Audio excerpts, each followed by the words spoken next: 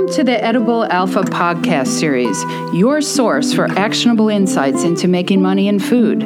I'm Tara Johnson, the Tara's Way Lady, and we're here to talk to a wide range of stakeholders about what it really takes to grow a financially viable food business. Hey, Bill, thanks for calling in today.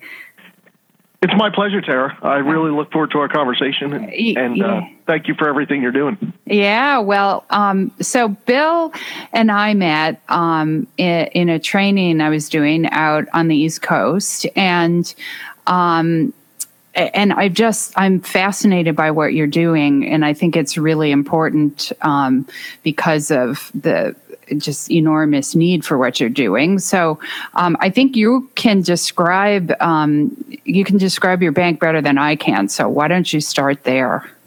Sure. So I am the agricultural lending manager here at Ephrata National Bank, which is in the small town of Ephrata, which is squarely located in Lancaster County, Pennsylvania. So we lend to the likes of farmers primarily, and we are moving up that what I like to call agricultural food chain. So it's anything from suppliers to agriculture through production agriculture, even up through manufacturing of food and added value processing. We haven't quite got to the retailers yet, but pretty well every step you can get to up into the retailers. And so we're really focused on that piece of the business. Ephrata National Bank is a $1 billion community bank. And so it was founded in 1881 and continues to be an independent bank, was never bought, nor has ever bought any other bank. So it's 100% organic growth. And that's part of our tradition and part of our foundation that we jump off of. So $1 billion community bank, that is really unusual, isn't it? It is. In the general scope of banking, we're still a fairly small bank. Of course. But as far as a community bank goes, we may push towards the kind of median or a little bit larger. So we have, what I like to say is we have the strength of a larger bank, the complexity of a larger bank, but we have the feel, touch, and the decision making of a smaller bank that's really grounded in our community. Right. And is most of what your bank does ag lending, or are you just over 25%? Okay. So our ag portfolio is about 25% of our total assets. And then I would say another 25%, roughly speaking, in consumer or residential lending, if you would. I just kind of lump those together. So lending to individuals for personal needs. And then the other 50% is rooted in C&I, so commercial and industrial. Okay, so pretty diversified. And so most people know Lancaster County as kind of the center for the Amish and Mennonite communities, right? That's correct. Yeah, and so are you serving the community or those communities? We do. It's definitely part of our rich heritage to serve those unique communities. Both what we call old order or plain sect, all the way up to more your modern sects within those religions or churches, as we'd say, as well as others. But we do have a large percentage of our clientele that are either Amish or Mennonite. And I know very little about those communities, so I had an assumption that they didn't interact with sort of English, they call it English, right? Sure. Lending community, but that's apparently not true. Yeah, no, it is not. It's actually, I hear that quite a bit, from my own family and friends. I'm a transplant to Lancaster, so when I get outside of Lancaster, they're always saying, well, they don't borrow money, do they? Quite the contrary. Every business has a working capital need or a capitalization need. Farms in Lancaster County today are selling on the open market for $25,000 an acre. And so in order to get there, you have got to find capital. Yeah. And what is unique about those churches and those folks is that they will pull their money into private loans. They've got a number of different structures to do so. So we're always working with private money a little bit, either from mom, dad, maybe an uncle, as well as those churches have some entities of their own. So the Old Order Amish have what they call Old Order Amish Helping Hand. Okay. And that's a group of church folks that have been fairly successful in business will pool their money and provide that as a low interest rate, generally speaking, a fairly flexible payment loan to a startup farmer. And so we can engage and maybe, finance 50% of a startup and work with those organizations to do the other 50%. So that sort of acts like equity then, in a way? Does. It's subordinate debt. So we treat it as equity. Generally, if an organization like Old Order Helping Hand or Weaver Land Financial come in behind a farmer, there is an element of additional safety there, although it's not a direct guarantee. It would be kind of an implied guarantee. Right. So, oh God, that just all provoked 1,000 questions for me. $25,000 an acre land. It seems to me like that would be really hard to come up with a business model that could actually work. Exactly, Tara. And that is really the dilemma. If you wanted to boil down the trouble that we're having in Pennsylvania around the dairy industry or agriculture in general, and I'll use the term not derogatorily, but maybe just so everyone understands what I'm getting at, what I would consider to be conventional agriculture. So that's, producing a commodity product and selling it off your farm as a commodity. The trouble is today that model just doesn't have enough return on the asset to really make a $25,000 an acre farm, profitable. You might get it to break even if you're lucky. So there's really two answers to that, right? We can stretch the terms on a loan. So as a banker, as a capital provider, we can extend terms. So that's where a farmer may say, well, I'm going to take a 40-year FSA loan, or some of my competitors have said, we'll do 25-year terms. And that's really what they're doing, is saying, boy, there's not a model conventionally to churn enough profit to pay for that kind of that equity infusion that's required to pay loan principal every year into the farm. So we stretch those payments out. The trouble with that is that it really increases the risk of that farm. And if you think about it on the life cycle of the individual business owner, 40 years, my goodness, That's a long time. Yeah. I'll be really happy if I make it 40 years in a career, right? Right. And so you're really talking about, a farmer paying interest their entire working career. Right. What I like to do is normal and customary terms across the nation is 20 years on farmland. So what we're working really hard to do is change the price conversation. So we either help our farmers focus on their efficiency of number of units they put out the door. If you want to be a commodity producer, you need to push more units out the door per acre than anyone else, or change price. And that's really where our vision of our bank is getting into this idea of, additional value, whether it would be, on a very simple level, I use that cavalierly, but is organic production. So our organic farmers are getting $24 to $27 a hundredweight right now. Our conventional guys are getting 14 to 15 mailbox. And so you can add $10 right to your bottom line, if you would, by converting to organic. And it fits our farms very well.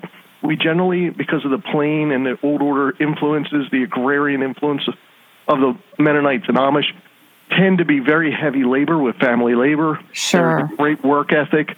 And so when you need to get in the field and cultivate, that's not a foreign concept for our farmers. It's something they do.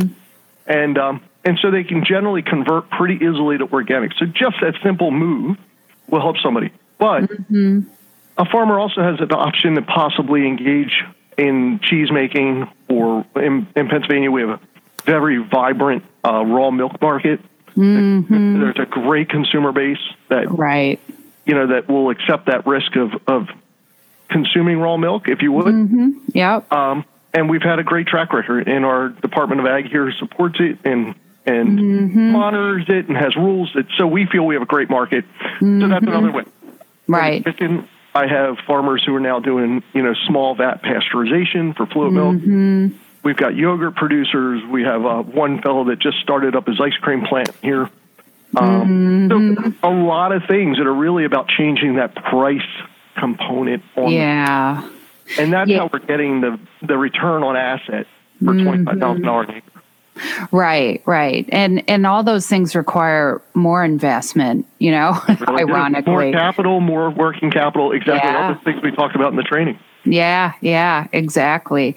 So I was in a town called Coloma, Iowa, last week, and that is a community that has a large Mennonite community there. Mm-hmm. And I was driving into town, and there was the yogurt factory. And I was looking at it because I used to run a cheese company and then the whey company. And so I kind of know what dairy, from looking from the outside, like how big a dairy company is and stuff. And I'm like, that is kind of an old school. It would be an old school in Wisconsin factory. It wasn't that big, but big enough that they probably have some good economies of scale.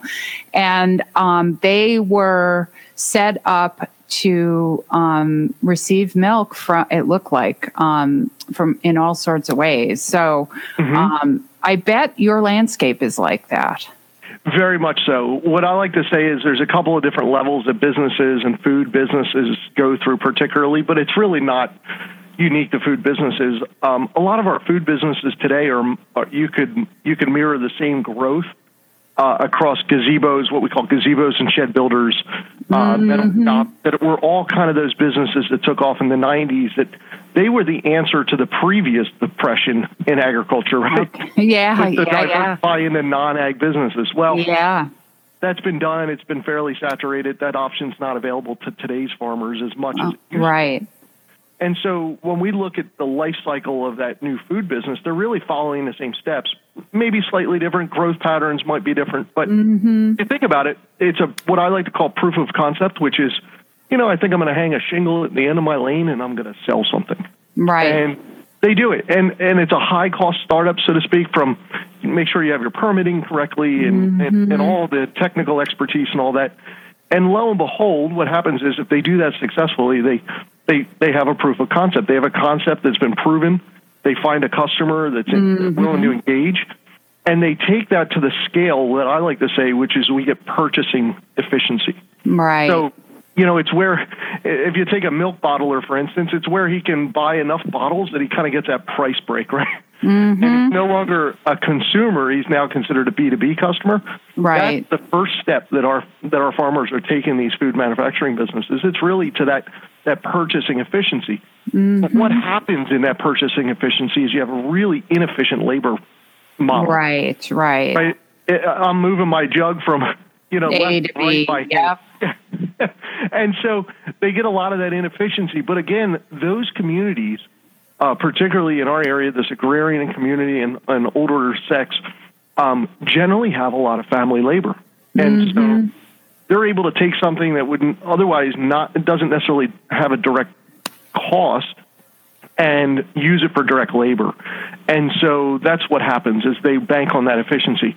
But eventually their consumer base and their volume grows to a point that that's not even possible.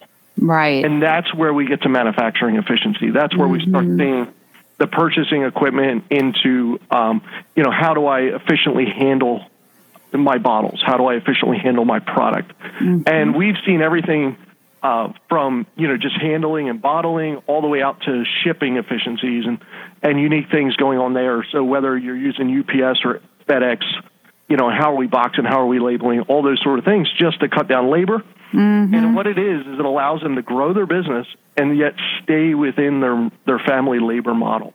Oh, interesting. Right? Yes. And so now I have labor efficiency and I have purchasing efficiency. And that's where we really, as a small community business, see them then jump off to profitability. And it can take years to get to that point, because if you looked at that business, if you and I went into that business and we looked at how they're doing it, we'd say there's no way this is profitable. Right. But if you consider the fact that early in that business, the labor that they're taking, they'd otherwise have to pay for direct labor, is their profit. So they may be break even if you had to pay for labor. Right. But they're okay just taking the wage as kind of their profit. Right. And so I like to liken it to contract poultry, which is, if you have a contract house, right, and you're taking care of someone else's birds who's providing the feed, and providing the heat and providing the bedding and providing everything, you're providing labor. And so after you pay for that house, the interest and the principal in that house, and you get this free cash flow at the end of the year, that's your take-home pay for your labor. Mm-hmm. Our small food manufacturing businesses are doing the same thing, similar deduction, but they don't have that direct labor, and so the profit they do have is otherwise would have been spent on labor. Right. So go ahead. Do these businesses then keep scaling so that they're more like a community level business, or do they tend to stay pretty tightly scaled around a family? Both. And so we've seen that really once they get to that operation efficiency or processing efficiency and the labor efficiency, we've seen businesses stay there and have been fairly content. We've also seen businesses invest in new investments and really expand. I have a local farmer that started bottling his own raw milk. Didn't quite have the marketplace to move 100% of his herd's product. So it's a Jersey herd with about 13,500 pound rolling herd average. 30 heads. So, you can do the math on how many pounds of milk that is. Right. But he was moving about 75% through his raw milk bottling program. So he would either sell some to local creameries or he would have it made into cheese for himself, and he started selling his own cheese. And so what happened is he just started to see the demand kind of to grow. And, to that example I gave before, he had to invest in some bottling equipment because it was just becoming unruly. Right. And he wanted to move his sales off farm a little bit. So he invested in that bottling equipment, still using family labor. And all of a sudden, as soon as he moved off farm, he had a huge demand, primarily from ethnic Latino small markets, which we have in Harrisburg and Reading, and also the city of Lancaster. I had never realized at that point that there's a strong demand for raw milk in those communities, and so he wanted to fill that. And by dumb luck, Tara, he came to me, and he had never borrowed any money to get this operation on the ground, and he came to us and said, "Hey, would you lend me money to buy a refrigerated truck so I don't have to deliver 5 days a week? I could deliver 3." So he bought a used Penske refrigerated body truck, straight body, and started delivering 3 days a week. He's back up to 5. Right. And that truck's full every day going out the lane. And he's at a point now where he's just at max capacity. And his profitability is extremely high. Right. He's doing great. The farm's paid for. I'm not sure he's interested in growing any longer. Yeah, isn't that something? He's just happy being a family business. But we've also seen similar businesses over a couple of decades here in Lancaster that have gone into yogurt production or ice cream production, and they're now expanding into distribution. So a lot of their product is going to Philadelphia, much larger place. They're selling through food hubs and distributors, and they've gone a different direction. So I really think what it is if we temper our expectations in growth and we do it systematically and intentionally, when you get to the point, there will be a decision to be made. Right. And you'll have the flexibility and ability to go ahead and make that intentional decision instead of being reactionary. Right. Well, I think that's a great story because I think that you and I were talking about this a bit before we started on the show that rural, certainly dairy is experiencing recession, if not depression, kind of climate, and rural communities around the country are really suffering. And so I think it's hard for people to believe that some of this small scale stuff can actually work. It's so true. And even, I think a lot of it is built up, and I won't indict, my fellow bankers and myself too much, but I think a lot is built around this, what I would consider to be, and again, I'm not going to try to pick too much on Amazon because I'm a client and I like Prime as much as the next guy. Right. But if you think about it from an entrepreneur's perspective, Amazon can be a behemoth that you just say, how do you slay that thing, right? How am I ever going to find enough people that want to buy my product that won't just go online and do it. And I think we forget that entrepreneurs always find ways. And from a banker's perspective, we know in credit risk that a small loan is exponentially less risky than a large loan. And if you think about, go from 2008 on through to where we're at today, the whole, too big to fail, all those sort of things. Right. We have scaled up our banking models to be super efficient, similar to what Amazon would be, except we're Amazon of banking. And so these very large banks and institutions and the models that trickle down through our regulators is really all about efficiency and safeguards. And so because the regulations have forced banking into an inefficient perspective, what happens is we have to find efficiency in our delivery. And so we streamline our delivery channels and we get less personal and it's more systematized and all those sort of things. And what we lose there is this, I like to call it, with my team, we call it business acumen. We lose the ability to look at somebody and say, I think they can do this. Right. And this is the kind of person who's going to find a way to make this work no matter what. Exactly. And that's what we try to do every day. And sometimes, I will admit that sometimes we do loans that if you apply conventional accounting principles to, we don't make money on. We actually lose money.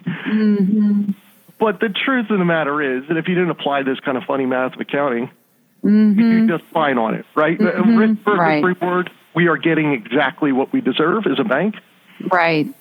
And so we do, on occasion, $5,000 and $10,000 loans. Actually, I would say, if I had to put a number to it, we're probably doing under 50,000. We're probably doing over 200 a year in our ag department. That's a lot.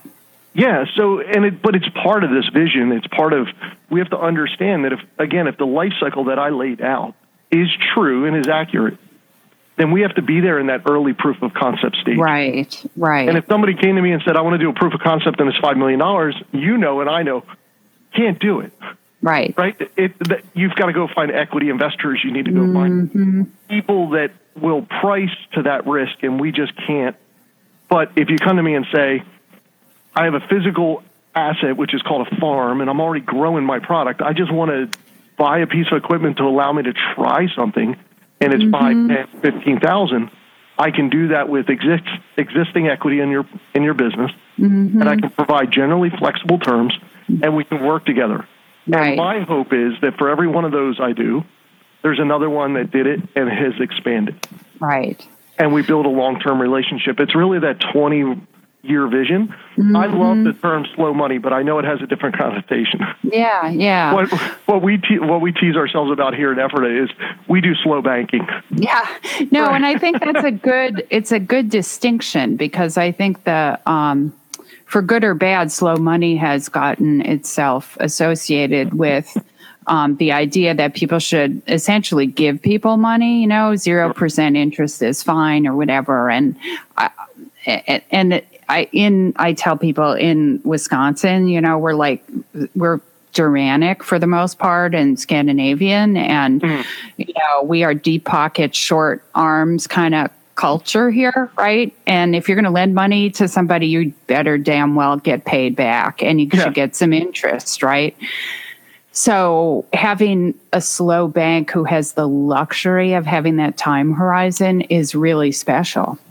I mean, that's the other problem. We just lenders don't have the luxury of that, right? Exactly. And it's really, that's where it's the luxury is taken away simply by expectations. And it's taken away by expectations of our stockholders or regulators, right, or just executive management. And I think that's what makes Ephrata so unique, and that's why I chose Ephrata as a place to plant myself. Because we are, if you go in and look at our history, 100% organic growth is one. The other is we've had visionaries along the way, and they are still within the bank, but they are long gone, long before I got here. In that we had two individuals specifically that set up trust, and those trusts own a percentage of our bank. And so we have, our capital, if you would, is very very patient, slow to move, and very patient. So it really gives us a lot of advantages. Yeah. But, it is also a burden in I'm a huge Philadelphia Eagles fan. I just throw that out there. And the news, this week is all about whether or not they're going to be complacent with the Super Bowl. Right. Are they going to? And we, in the model that I just espoused that's here at Ephrata, we can also not get complacent. We have to be cutting edge. We have to push ourselves, and that really comes down to intellectual integrity.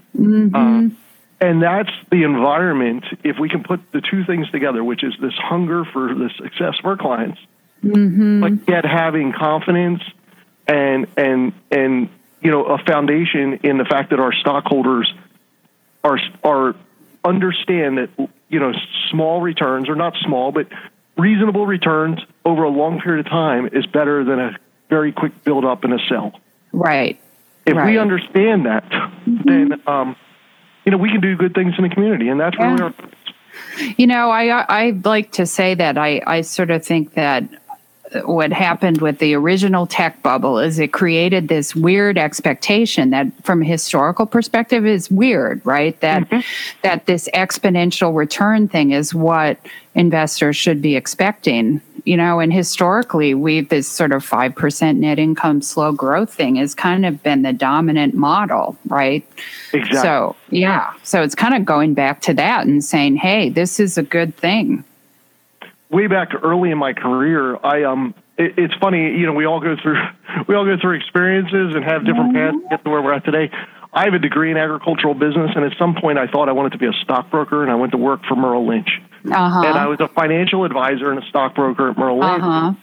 And we would literally tell our clients all the time, it's, predictable, fairly reasonable, slow gains, single digit, maybe, low double digit gains every year will make you, millionaire when you retire. Right. And that was the focus, right? And there was another piece that I learned, which is individual stock ownership, although it may be riskier, if it's done well, gives you more, return than, say, a mutual fund that has a net fee. And I believe in it.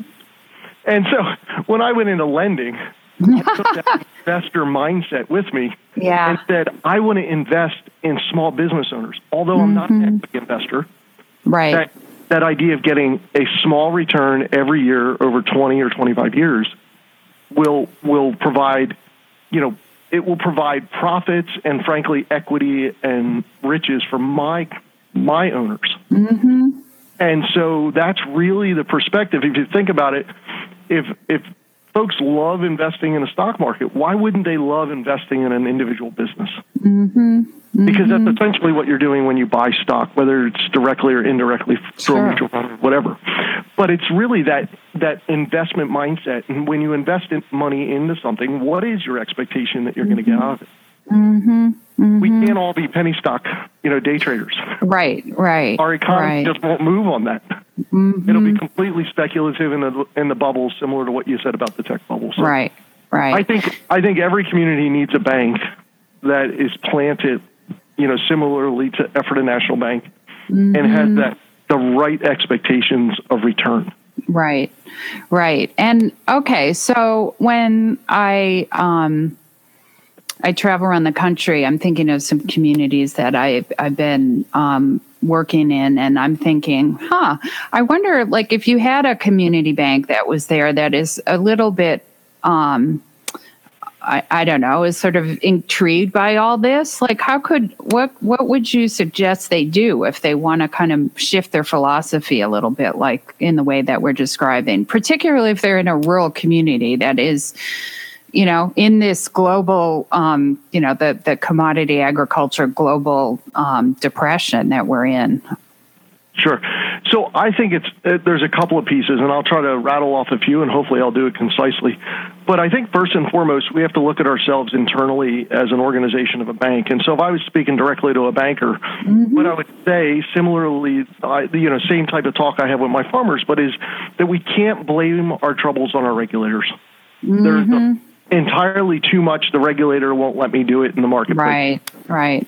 And so the first thing you have to do is refute that mindset. Even though if you got us all in a room, we'd all have an example of where the regulator is being unreasonable. Right. But as we tell our clients, you've got to have some absolutes in your equation, and in banking, the absolute has got to be the regulator.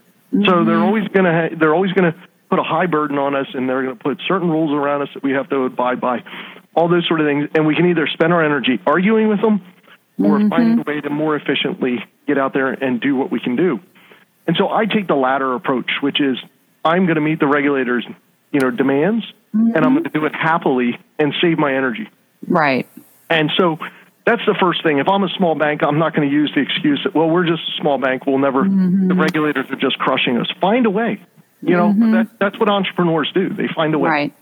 So that's the first internal conversation I would have. The second is around training and staff development, which is we need to train our frontline individuals that are in lending, particularly, but also on the banking services side, not to be just good bankers.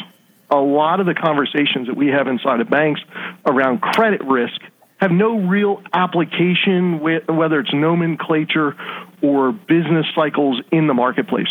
So we need to train our frontline folks that are interacting with our clients to have the utmost business acumen. They need to understand GAAP accounting. They need to understand cash flow. They need to understand what working capital truly is, and that it's not just a formula that our credit, right, a credit analyst spits out. Yeah. We need to understand cash to cash. Right? And that explains a lot of our credit risk. I have a saying on my own team that, that every credit decision is not a good business decision. But every good business decision is an easy credit decision. Right? So if we take that same approach and help our customers, either through providing them information or resources or tools to make good business decisions, our loan decision, secondary to that, is really easy.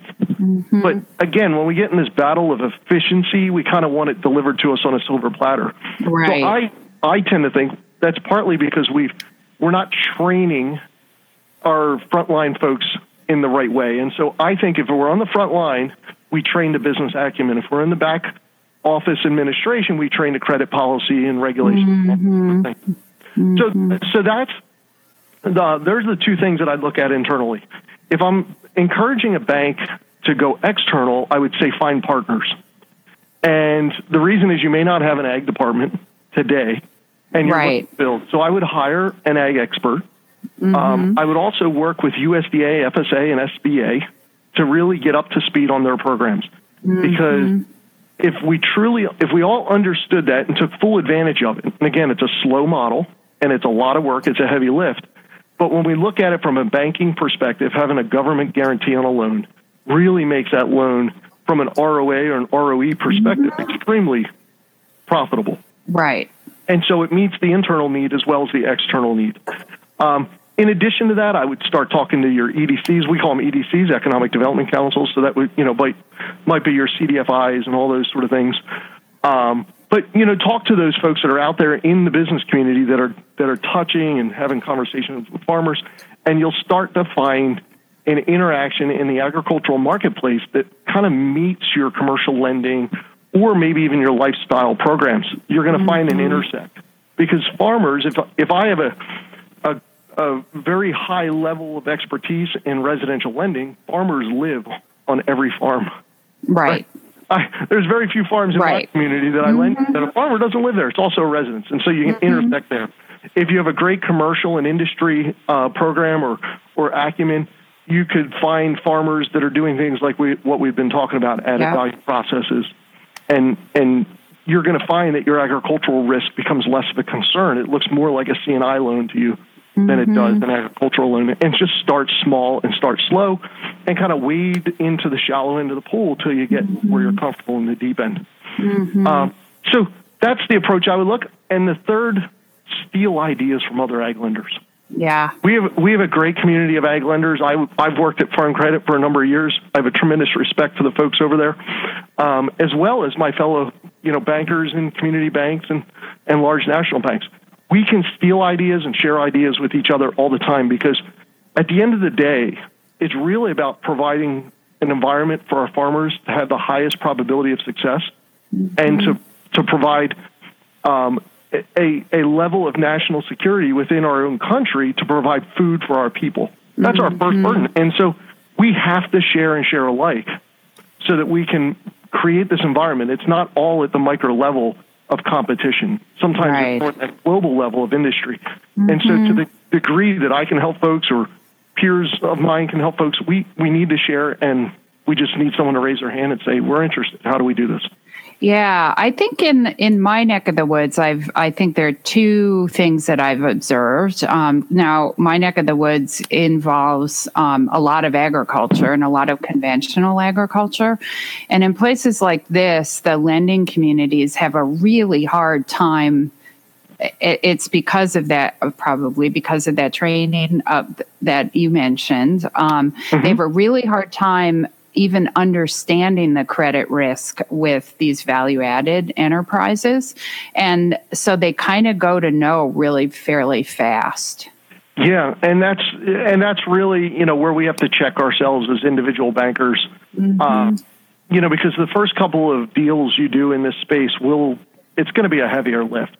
Yeah, it's scary. It is, and it's heavier to work through all the questions. And that's where we just have to have an internal alignment within our own organizations, and we have to vet those questions. And to a certain degree, you have to find the right client to work with. Right? If a client came to me and it was my first deal, and they wanted something tomorrow, I would just have to say, sorry, it's out of my wheelhouse. But to walk in nice and slow and to set the right expectation with the client and then have that internal conversation, a real conversation. And every banker or lender knows what that feels like, right? When you're having that meaty conversation around real issues and someone's not throwing darts. And you take the approach of saying, if we were to do this, what are our options? If we have that conversation, I believe that you do the first deal and then you replicate it. And you replicate it, you replicate it. And it will take a little bit of sharing of knowledge because, like I had mentioned before, these added value food businesses look more like C&I than they do ag on occasion. Right. But this is what there is. If you have a farmer that's going into that business, and so they have production agriculture and the added value business, the problem is your C&I lender, boy, wants no part of agricultural. Right. They have no idea. That is exactly the problem. And then if the ag people, all they want to do is traditional agriculture because the other part is scary, then these folks really don't have anywhere to go. Exactly. And that's where, it really becomes the bank's responsibility to partner up that expert inside the bank. The customer shouldn't have to find that lender and figure out where they fit themselves within a certain organization. We should know that application. It's too complicated for them. I mean, I think one of the things that has happened out here is that that's part of what when I work with ag clients, that's part of what I do is all this this program. I've taken it upon myself as a technical assistance provider to learn about the programs and say, well, if you put this FSA program together with a term loan from somebody else and Bob, this would all come together. But my doing that as I travel around the country, I have come to realize that there are very, very few people who can do that technical assistance right now. Exactly. And I think it was at the training you had mentioned that if you're going to get into this food manufacturing space or food business, you really have to be very familiar with SBA. Yeah, you do. And and I got to say, I am nowhere near an SBA expert, but I know enough to be dangerous. But I can also tell you that my commercial group, which does not report to me and is a separate team, are SBA experts. I bet they are. They know who's at SBA to talk to. They know how to get it through. They can do it efficiently. They can package these loans.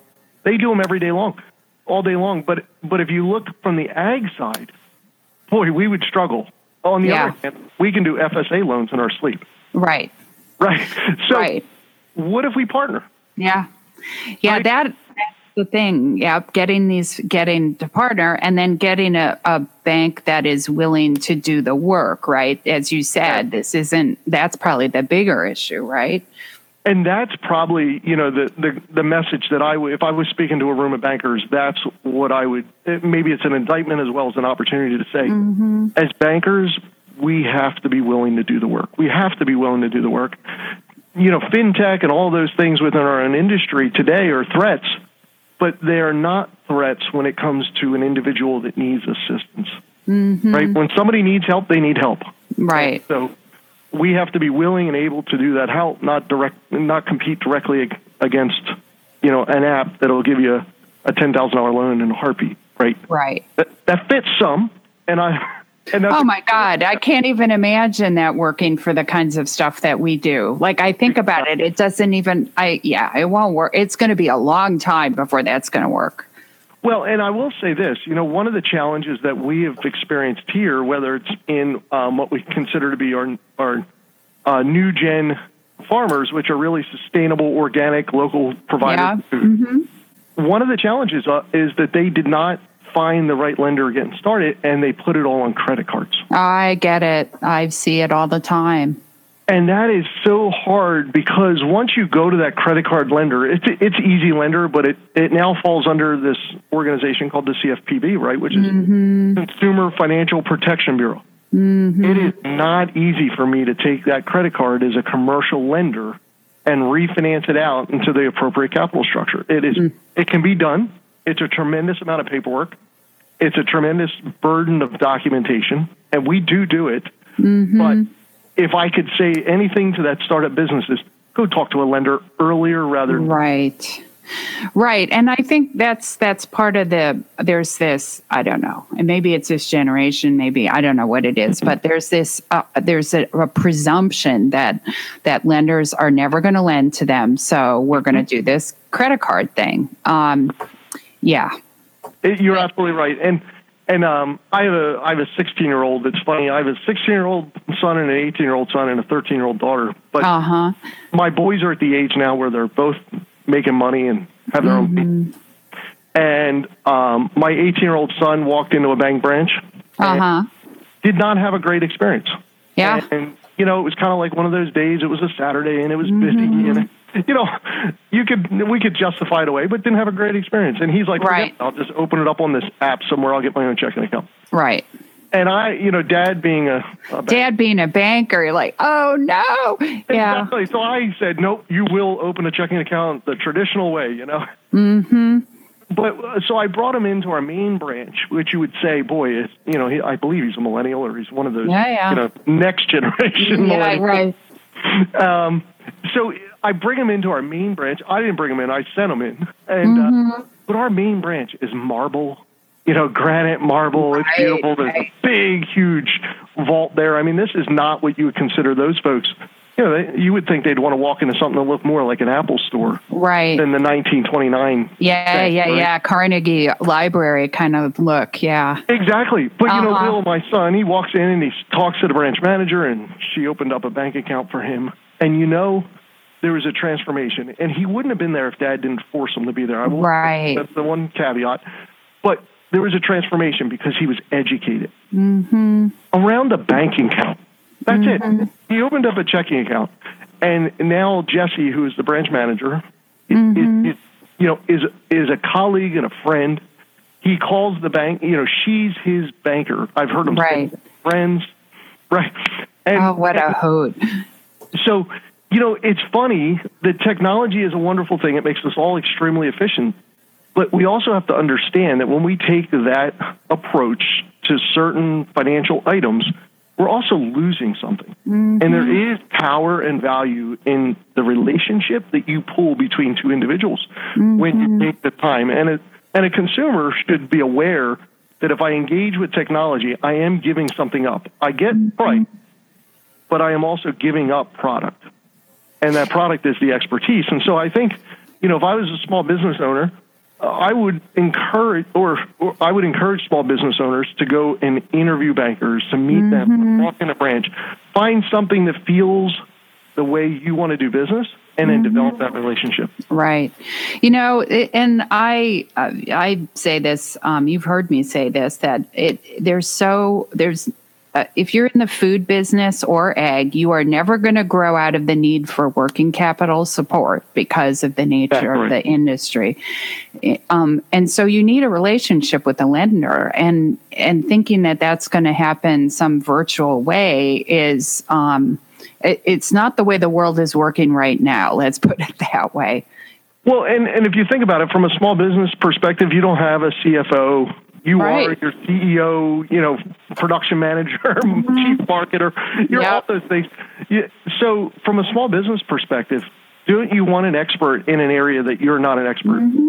Wouldn't there be value in being the technical expert in your field and yet lean on somebody maybe a little bit to the degree that it's uncomfortable, lean on somebody's expertise in an area that's not your field, right? And so, that goes back to your comment about needing to, train people within the bank because I got people leaning on banks and the bankers don't know any better than they do what the possibilities are, especially with these weird combination of ag and processing, that cross disciplines within banking. It's like, they don't really understand what's possible either. Yes. And we do know that, there's, for every good banker, there may be one out there that's inexperienced or not doing a great job. We do know that, the sales culture within banks can be a detriment to borrowers, all those sort of things. And that's why I really encourage that interview process and ask the tough questions. I have a client right now that has engaged us to do some pretty big things. And, he's asked to meet with our CEO. It's going to take some time, but we're going to get it done. Right. I did not see that as an affront to my authority within the bank or anything. It's totally normal. And if I was this individual, I'd probably ask the same thing, which it really gets down to how do you quantify the safety and soundness of a bank? Right. If you just took my word for it, I'd be flattered if you trusted me. Right. But frankly, if we take an approach that says, don't tell it, show it, then we need to bring them in and give somebody a deeper dive into the bank. And again, I don't care if you're looking at a $10 million, banking relationship or a $10,000 banking relationship. This is where we cannot put the value of a customer on how much business they do with the bank. We have to put the value of a customer on the individual. And in which case, and that may come from my, farm credit co-op days, one member, one vote. But it truly is the same, right? Which is if you're a $10,000 customer, you're still a customer. If you're a $10 million customer, you're still a customer. Right. So what do you treat everyone equally? Yeah. So what happens when folks come in and you're doing your work with them and they just don't have enough equity in coming into the deal? What are some of the things that you do with folks where you are? So that's an excellent question, because the piece that we have to be most empathetic in delivering is a denial, right? So every banker, every good lender will have a good sense of that application up front. What's the probability that this is going to get approved the way that it's presented? And so we try to coach our folks very early on to ask the tough questions at application stage, so we don't get caught surprising a customer down the road. Right. And so we talk about alternatives early and often is what we say. But inevitably, sometimes they just don't have enough equity, or the cash flow is too tight, or those sort of things, and we know we're moving towards denial. So in banking, from a regulator's perspective, is we have to be very careful with fiduciary oversight or fiduciary control of an individual business. And so we have to take the application the way it's presented. So that's a regulatory rule that says you have to make a decision on that application. So if someone comes in and says, I need a $150,000 loan and I want to take it for 20 years and it's on a truck. Right. That's not doable. The asset's not going to be here in 20 years. All those sort of things. And so, but we have to decision it that way if that's the way the client insists on making the application. And so we can decision that for denial, but we can counter offer. And that's where the customers don't often understand the process. So really, we are always looking, as we bring an application in, as it's getting closer to denial, we're asking ourselves, is there a viable counteroffer? Right. What are some things that we can do? So we do use government guarantees with FSA. Right. Yeah. In addition to that, sometimes dad might have some equity. Yeah. And that's, again, probably a privilege of doing business in Lancaster County. Yep. That, dad can come alongside and either provide additional collateral or maybe a guarantee or something of that nature. We'll look for some of those church partners to come in with subordinate debt. We're really, at that point, we're kind of taking an approach to say, if this is a viable business, again, a good business decision, how would we structure this in a way that is within the risk tolerance of the bank? Right. If we can answer that, we will provide a counteroffer. Yeah, isn't that wonderful? So that is not, again, this is a symptom or this is what is possible when you have staff who are educated about business and specifically in this kind of business. Because usually what I see is just, nope, can't do it, not enough equity. And I'm always like, okay, then these are people who are working with me. At least then they have somebody like me who can say, okay, in order to get to yes, we're going to have to go find a guarantee, or we're going to have to. And with FSA and those, I usually identify those things ahead of time with the client, so we don't even go to the bank before we have that. But sometimes it's just like, this is on the border. So I would love it if more banks came back with a counteroffer like you're describing, because that would be so helpful. Exactly. And in the event that we can't provide a counteroffer, we can't see our way through, and we actually have a denial, our approach is that we don't send the denial letter, right? We're going to have a conversation. If somebody invested a few hours in our bank to give us the opportunity to look at their application, the least we can do is invest an hour to educate them on why we made the decision we made. And all too often, and we're, bankers are human, and this is where I might give bankers a little bit of a pass. That's a hard message to deliver. Of course, you have to say to somebody no, right? And everybody believes that your borrower or your applicant is going to be upset with you or angry with you. But if you take the approach of education and say, this is why, and let me show you your numbers. I'm going to teach you something about your business that you may not have seen yourself. Then it's just maybe, and the answer looks more like not now, but when you get here, let's talk again. And even to the degree that sometimes we stay in very close contact until then, right? Yeah, and so, that's nice too. And it's just about having integrity around that relationship. And, and of course, that's the borrower or the applicant's call, right? If they say, hey, we've got another bank and we're just going to move on, that's okay too. There are days where our institution's risk tolerance doesn't meet that of the borrower's needs. There's no harm, no foul. We have lots of cliches in my office. If you haven't noticed that already, we say that lending is done toe to toe, eyeball to eyeball, and hand to hand. Right? It is a high contact sport, and sometimes you just got to shake hands and part friends. Right. But I want somebody to think, boy, I gained from my interaction with Bill or his people. I didn't lose.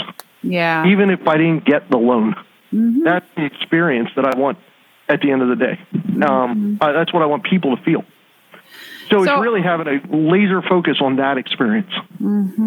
So one of the other things that I've experienced in this world that we're talking about is young farmers with maybe they have some student loans, but they have a weak personal balance sheet, right? And then they want to get into a farm enterprise, and maybe they've been renting some land and doing stuff, so they have experience, but it's going to be a heavy lift to buy a farm. And That's so in that scenario, I often have a lot of ag lender kind of advice is, well, you shouldn't even be trying to own this farm right now. You should just try to keep doing this, except that if you're doing this, meaning renting land or something, except that in my view, all they're doing is improving the value of somebody else's land and therefore somebody else's balance sheet. And it's a great recipe for, indentured servitude. So I have a philosophy that, yes, even though you're going to be incredibly leveraged in the beginning, it's a long-term good thing to do. So I'm just curious what you think about all that. I think that's a great philosophy. And it's exactly the way you placed it there, which is it's a great recipe for indentured servanthood, right? indentured servanthood, for instance, historically served a purpose, but for time. And so, if it's a young couple or man or woman coming out of high school and they say, boy, I want to do this, and they can rent a farm, it's a fairly low risk venture. They can gain some experience. That's understandable. There's a time and a place for that. But there comes a point in everybody's business where you got to make that decision: is I'm going to walk the plank, or I'm going to stay in the safety of the boat. Right. And so I am a firm believer that you should walk the plank sooner than later, and part of that just comes down to the reality of age. And I've seen so many farmers rent for 10 or 15 years. They get somewhat complacent in that rent, and now, boy, they just don't have the energy to buy the farm and to take that risk. Because at any point in our area, at any point you buy a farm, you're going to leverage up. Right. The difference is, are you leveraging up at 65% or 78%? Right, exactly. Now, if you're leveraged at 100%, that might be a little more difficult. But there's not a big field difference. And a lot of times it's just what I like to say, leveraging the cash flow. So when you're younger in your career, and generally speaking, that comes with age, you've got a lot more energy.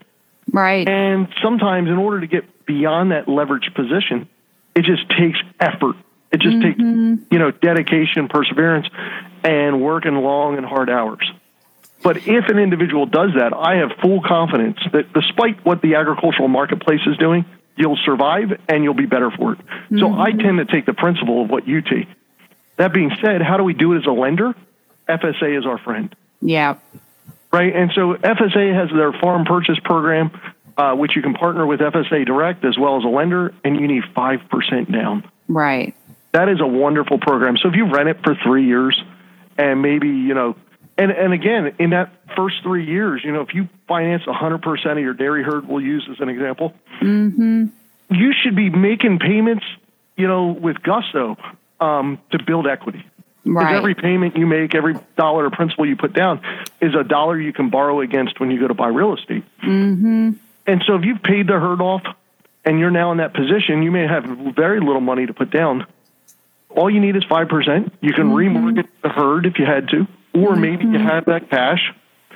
And now you can get into that farm with what the number is 50% from the lender on the first mortgage and 45% from FSA. And FSA guarantees the first mortgage to 90%.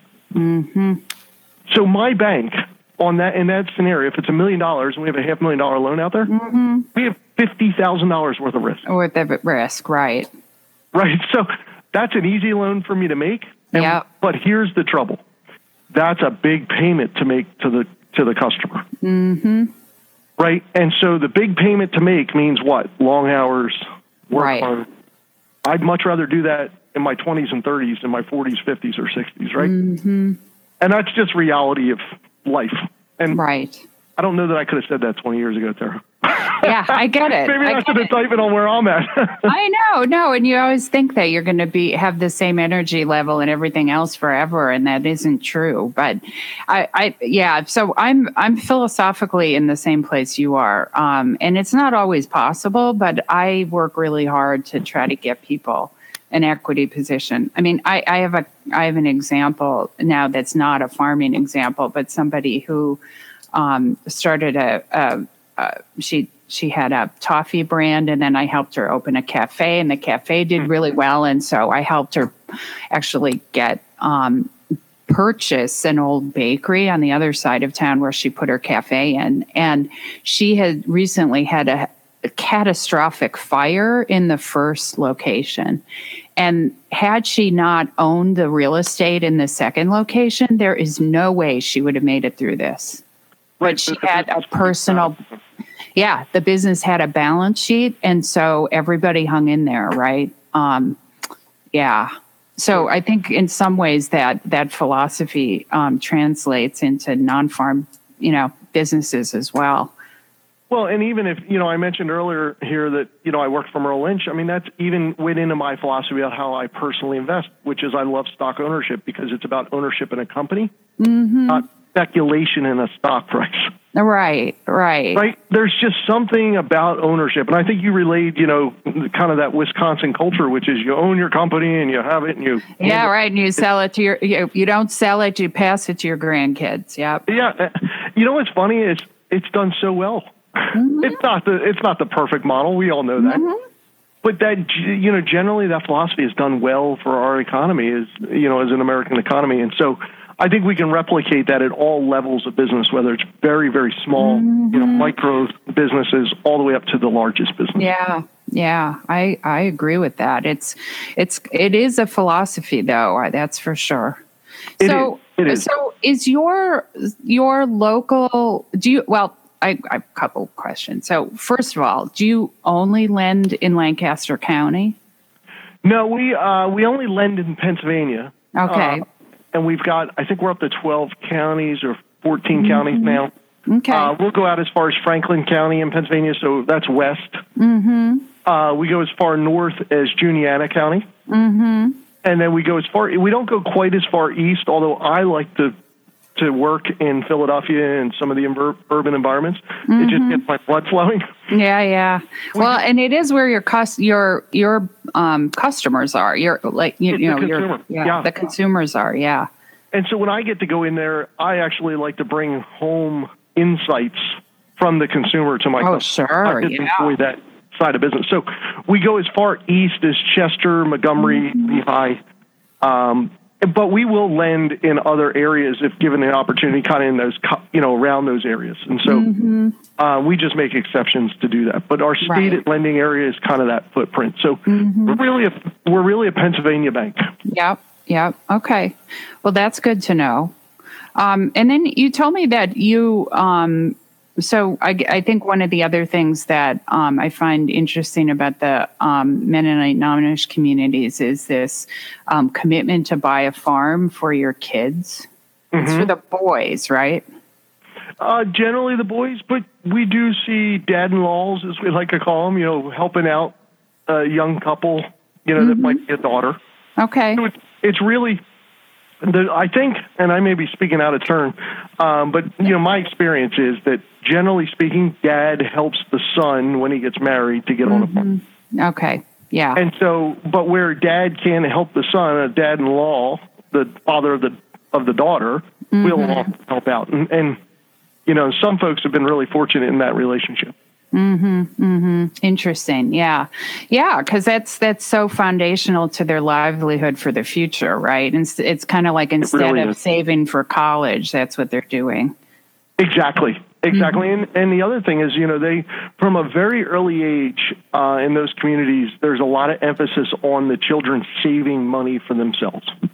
Interesting. And that's something else I've learned, which is, they'll get jobs at 13 years old and they tithe to the church, they put half of it away, and then they get some spending money. But learning that kind of save for the future and you'll hear it often, because someday I want to buy a farm. Yeah. And these kids are 18 years old with $50,000 in the bank. Mm-hmm. Right? It's a little bit every year for a number of years. Right. And so they do put a very strong cultural emphasis on saving money while you're young. Mm-hmm.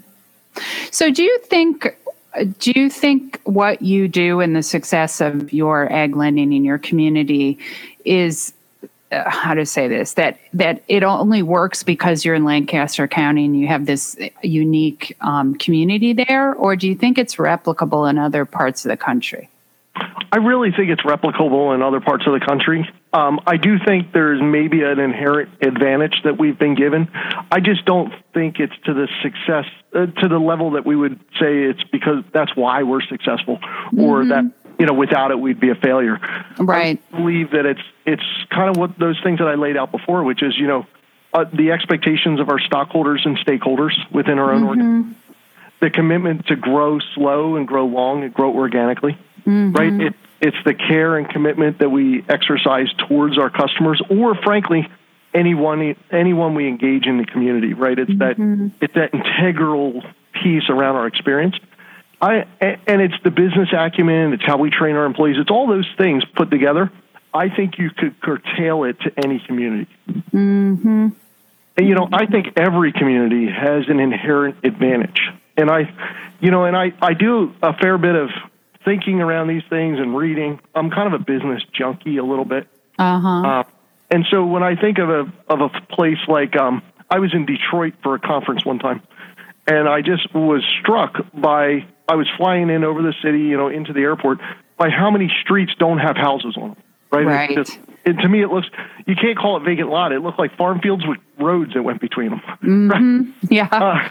Or they were, cut up by roads. And so, and I was just struck by that. And I thought, boy, if I had that much open space in Philadelphia, what kind of urban farm I could have. Right. That I could actually roll a tractor through the street.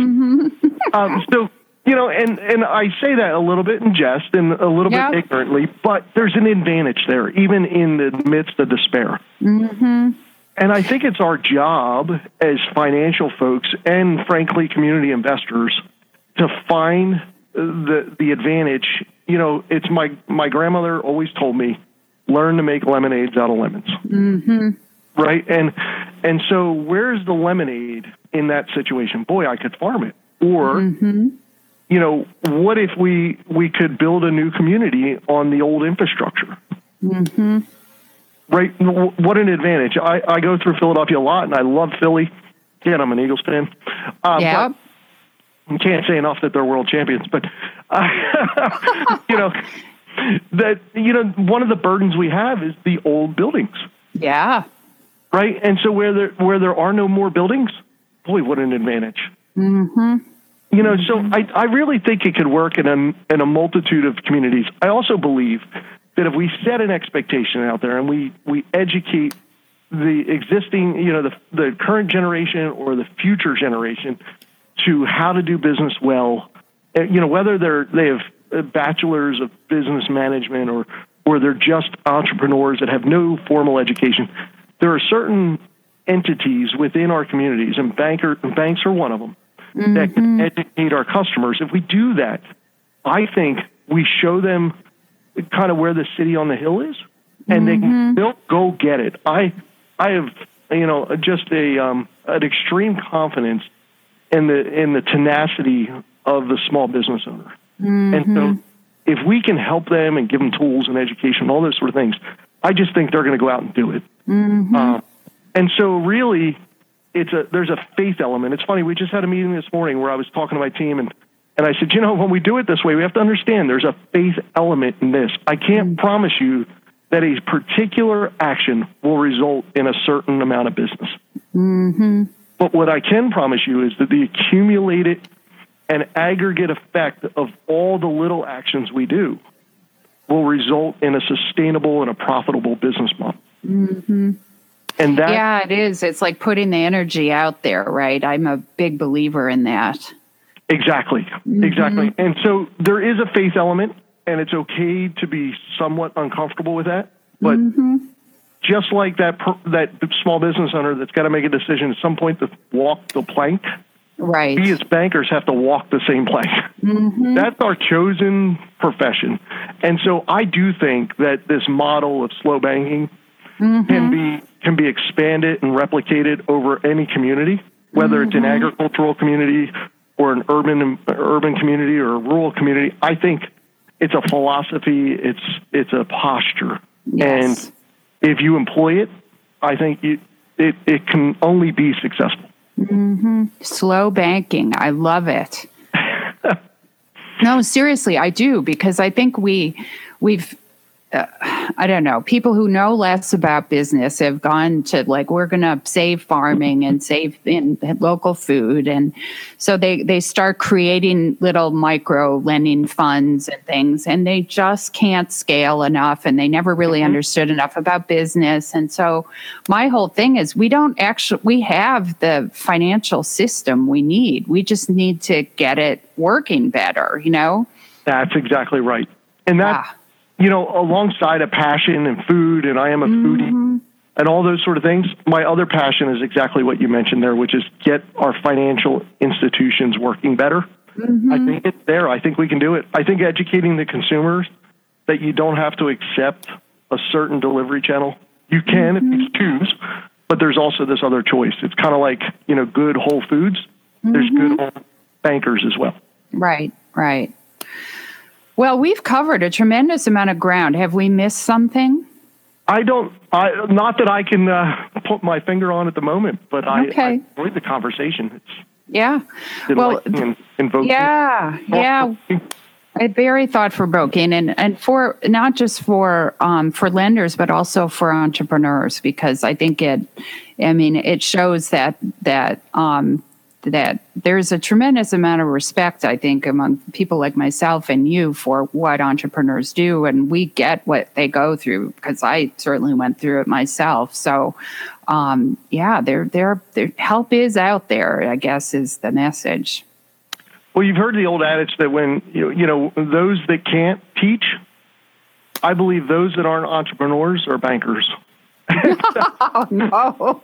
But, and we're going to leave lawyers out of it entirely, because they've been educated out to take risk out of everything. Everything. Yeah. And, it's funny because, as much as I would love to call myself an entrepreneur, as much as I would love to do it, I've got a tremendous respect for the entrepreneur out there. I also know that my own personality and limitations and risk tolerance wouldn't allow me to start a small business. And so, I have a tremendous respect for the entrepreneur, and I think the entrepreneur just has to understand that there's those of us out there in banking that are willing to help and are willing to put the effort forth and understand what they're trying to do.